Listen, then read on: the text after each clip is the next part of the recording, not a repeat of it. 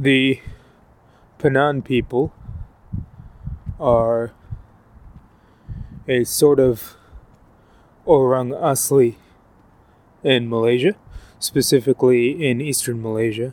And what that means is that they are a people native to that area. In the late 80s and early 90s, up till now, really, in fact, the rainforests that were home to the Penan peoples and other native peoples of Malaysia were systematically bought and leveled in order to be converted to palm oil plantations and timber plantations. What happens is that the Malaysian government calls these people lower than animals or similar to animals in how they live, and so they frame it as something they're doing that is good for the Penan. That the Penan people aren't living well. You know, they don't have money in those forests. They don't have electricity. They don't have plumbing. And so, of course, that means they lack wealth. And so, the Malaysian people, the Malaysian government, the Japanese people, the Japanese companies, and the rest of the world goes in to bring wealth to this place. And this is how they bring wealth. First, they take away all the means and ways that the Penan had of surviving. Then, they build long houses which are facsimiles of the traditional long houses that the Penan build with their own hands, but they build these out of cement and zinc,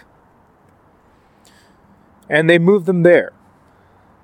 In little towns or settlements that have street signs that you can find on a map, where before the Penan roamed free in the rainforest in such a way that any foreigner, if they wanted to find them, would have a hard time if the Penan did not want to be found. Then they start to force their kids to go to school, because of course these people must be educated. And they provide them with a base amount of welfare and money and things, plastic chairs and so forth.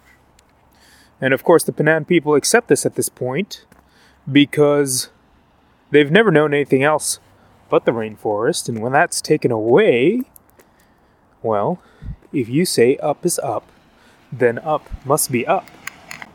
If you say down is down, then down must be down. If you take away my entire home, you have all this power, and you tell me that I'm not doing well, that I have been helped, that I need money, that I need a career, that I need education, well, in that state, maybe I believe you. And what's more, my children definitely will. They witnessed, after all, the difference in power. And if there's one thing that children are good at, it's at tracking prestige, confidence, and power. And so they will listen to whoever is most powerful. And so instead of learning botany or veterinary science or something that might be directly useful to maybe their old way of living, these children, as they go to school, learn Malay, they learn English, they learn Mandarin maybe even a little Japanese. And they learn that to succeed in this new world, you have to be an engineer, a doctor, or a lawyer. And that everything your parents say is useless. That your parents know nothing.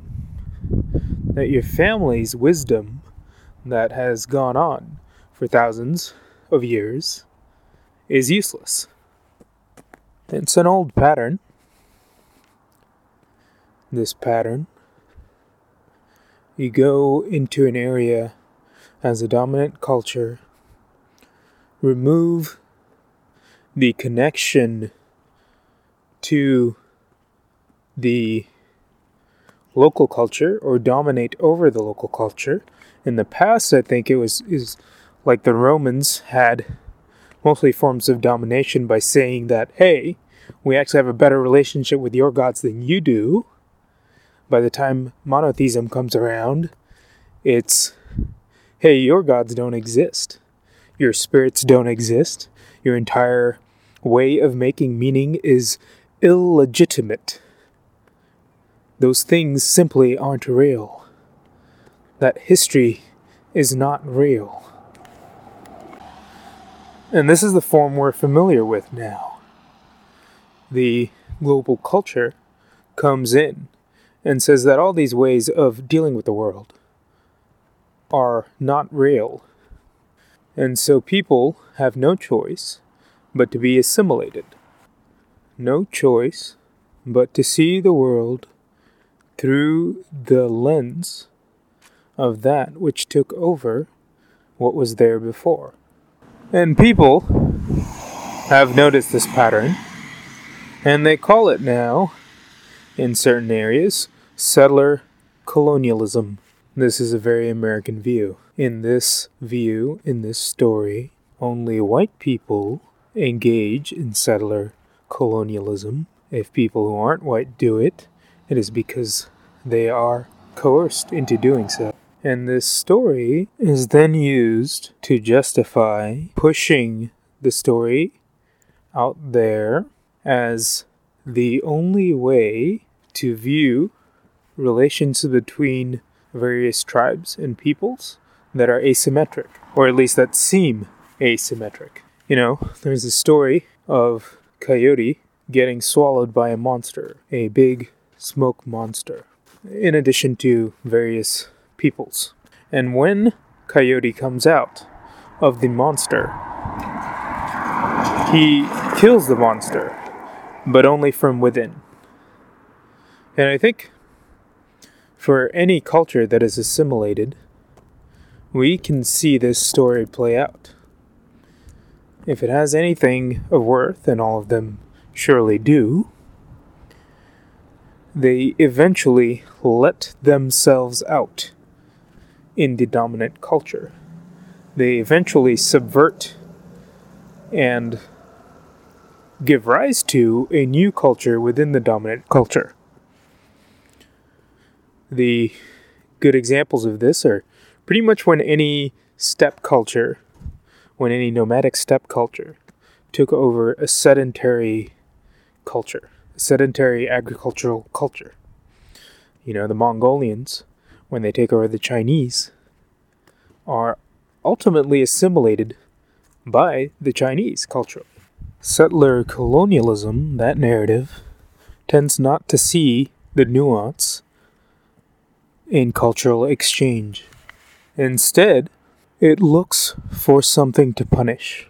Settler colonialism is the source of much evil in the world, and it is your duty, it is your obligation to fight it wherever it is, and you fight it by preaching settler colonialism as a theory, by preaching social justice as a theory, and you go in to the brains of everyone around you, and you wipe out their ability to make meaning, and you replace it with this theory. You replace it with this value system based on guilt. And so, that's how settler colonialism as a concept perpetuates now, by taking away the diverse nuance, by taking away the richness of the ways that people interact with the world and power, and replacing it with a clear good-evil, existence-non-existence narrative. One that is always looking for excuses to cry out for help. One that sees victimization as the only legitimate form of power. The ability to have been victimized is the vehicle that it uses to take more power. The ability to be and have been victimized is the narrative that it uses to colonize other value systems. And in this framework, if you don't come to see things as they do, then surely it means you must be poor. Just like the Panan people, who had wealth in the rainforest, in the diversity of the very rich and alive rainforest that is ultimately subsumed by more sedentary and agricultural interests to be simplified into only a few crops. In the same way, this narrative of settler colonialism goes into minds and tries to eradicate the diversity of thought that lies within every mind, to replace it with one predominantly engaged in forms of moral punishment so that it can coordinate thousands and millions of people around the world. This is working as intended. This is how large-scale collectives cooperate. Except, in this cycle, whenever you have a loss of diversity, that eventually puts a population at risk to a sudden sweep.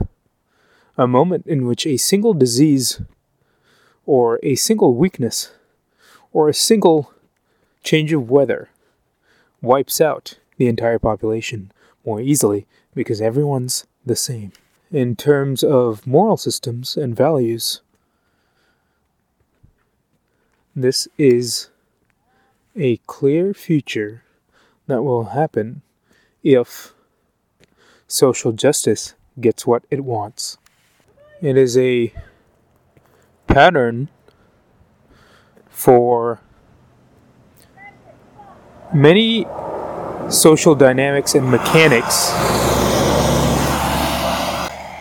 that have led to a lot of death and blood and subjugation to persist by claiming that they are fighting against that mechanic itself.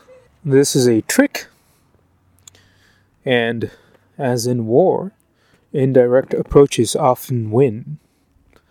And so this is one of those really useful indirect strategies. You colonize the world while saying that you are against colonization. Another parallel in politics is all the anti-fascist, anti-Nazi furor that justifies the systematic constraint on freedom that is consistent with the practices of the villainized parties that they purport to fight against. All this monotheism, for that is what it is, has a weakness. If you have a system that is based on guilt, it is a system based on self-hate. And in any fight between two people, the side that hates itself is at a severe disadvantage. So all you have to do, really, is use its own momentum against it. When it comes at you with guilt, if you have less guilt in you, you can turn that guilt against it. So, if some white person, or some black person, or some orange person comes at you trying to get you to feel guilty, you can say yes, in a way, while turning that guilt on them.